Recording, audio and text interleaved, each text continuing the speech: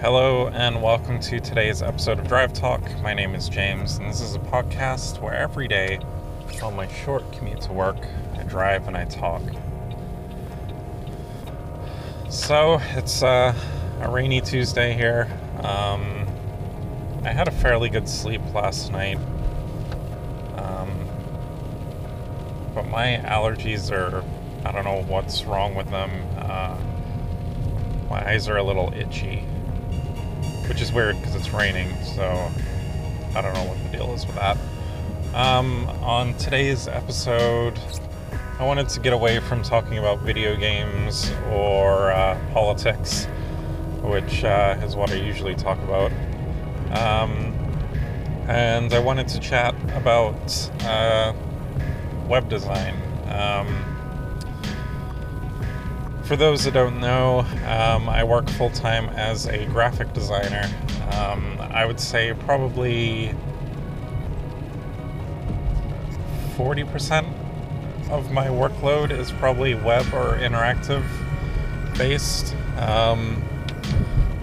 We still do a lot of print work, and that is probably the majority of my time is spent doing ID design, brochures, signage, advertising, that kind of stuff. And I've been doing this now for, I think this is my 15th year at Rally Creative, which is the company that I work for. And I've been making websites probably longer than that. I would say 20 years. It was probably maybe even longer. I started making websites in high school when I say we as in a group of friends and I had internet access in our school library, and this is back when internet was, it wasn't a widespread thing. We had one friend that had it at home, and that was on a dial-up connection, of course. But for the rest of us, we accessed it through our school library. And we built very crude, hand-coded HTML pages that we hosted on AngelFire and GeoCities, which were free hosting sites at the time.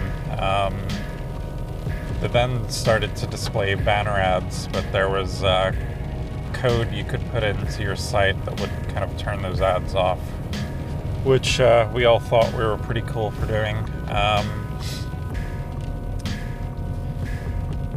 When I entered college, I learned Flash, which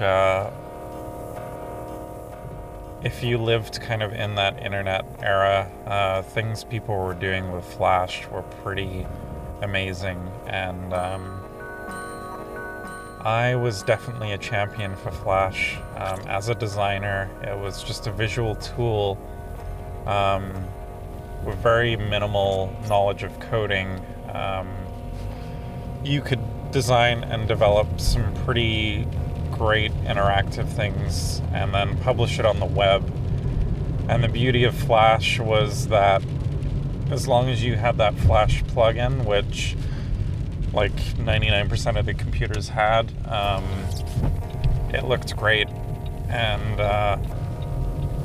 it worked. This was also at a time when we would put site requirements on a website.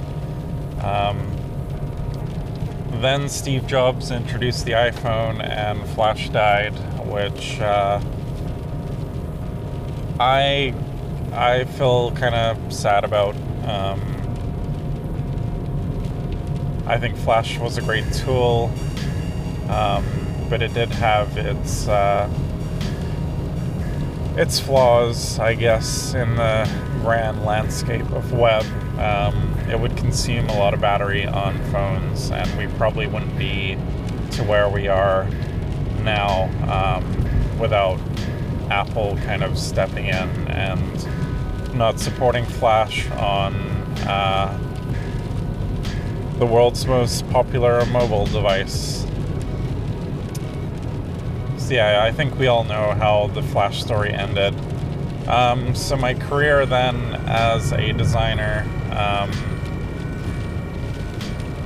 we then offloaded programming to a third-party programmer that we've worked with for a number of years, and I kind of lost my coding skills. I think coding's one of those things where if you're not kind of doing it on a day-to-day, the technology moves so fast that it's hard to keep up. So fast forward a few years later, I'm designing front ends of websites and the programmer is kind of handling the back end. Now everything starts moving to WordPress, which it has its strengths, but I think as a designer, you're definitely pigeonholed into designing things a certain way to fit that framework. Especially for the kind of budgets that we have on some projects. It doesn't give us a lot of room to do things like we used to do when I was working directly with the code in Flash. You also add the responsive side to the web design, which means, you know, this website needs to look good on a phone as well as a desktop, and I feel that also limits your creativity as a designer. We didn't have to worry about phones back in the day, and now we do.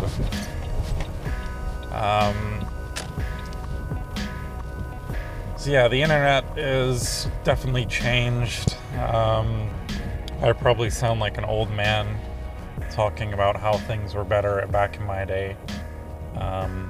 I've got a lot more to say on this topic, but I will end today's episode here because I am now at work. Yeah, we'll chat more about design stuff. I think I have a lot of knowledge on it since I've been doing it for so long. But yeah, hope you guys have a good day, stay safe, and we'll talk to you tomorrow.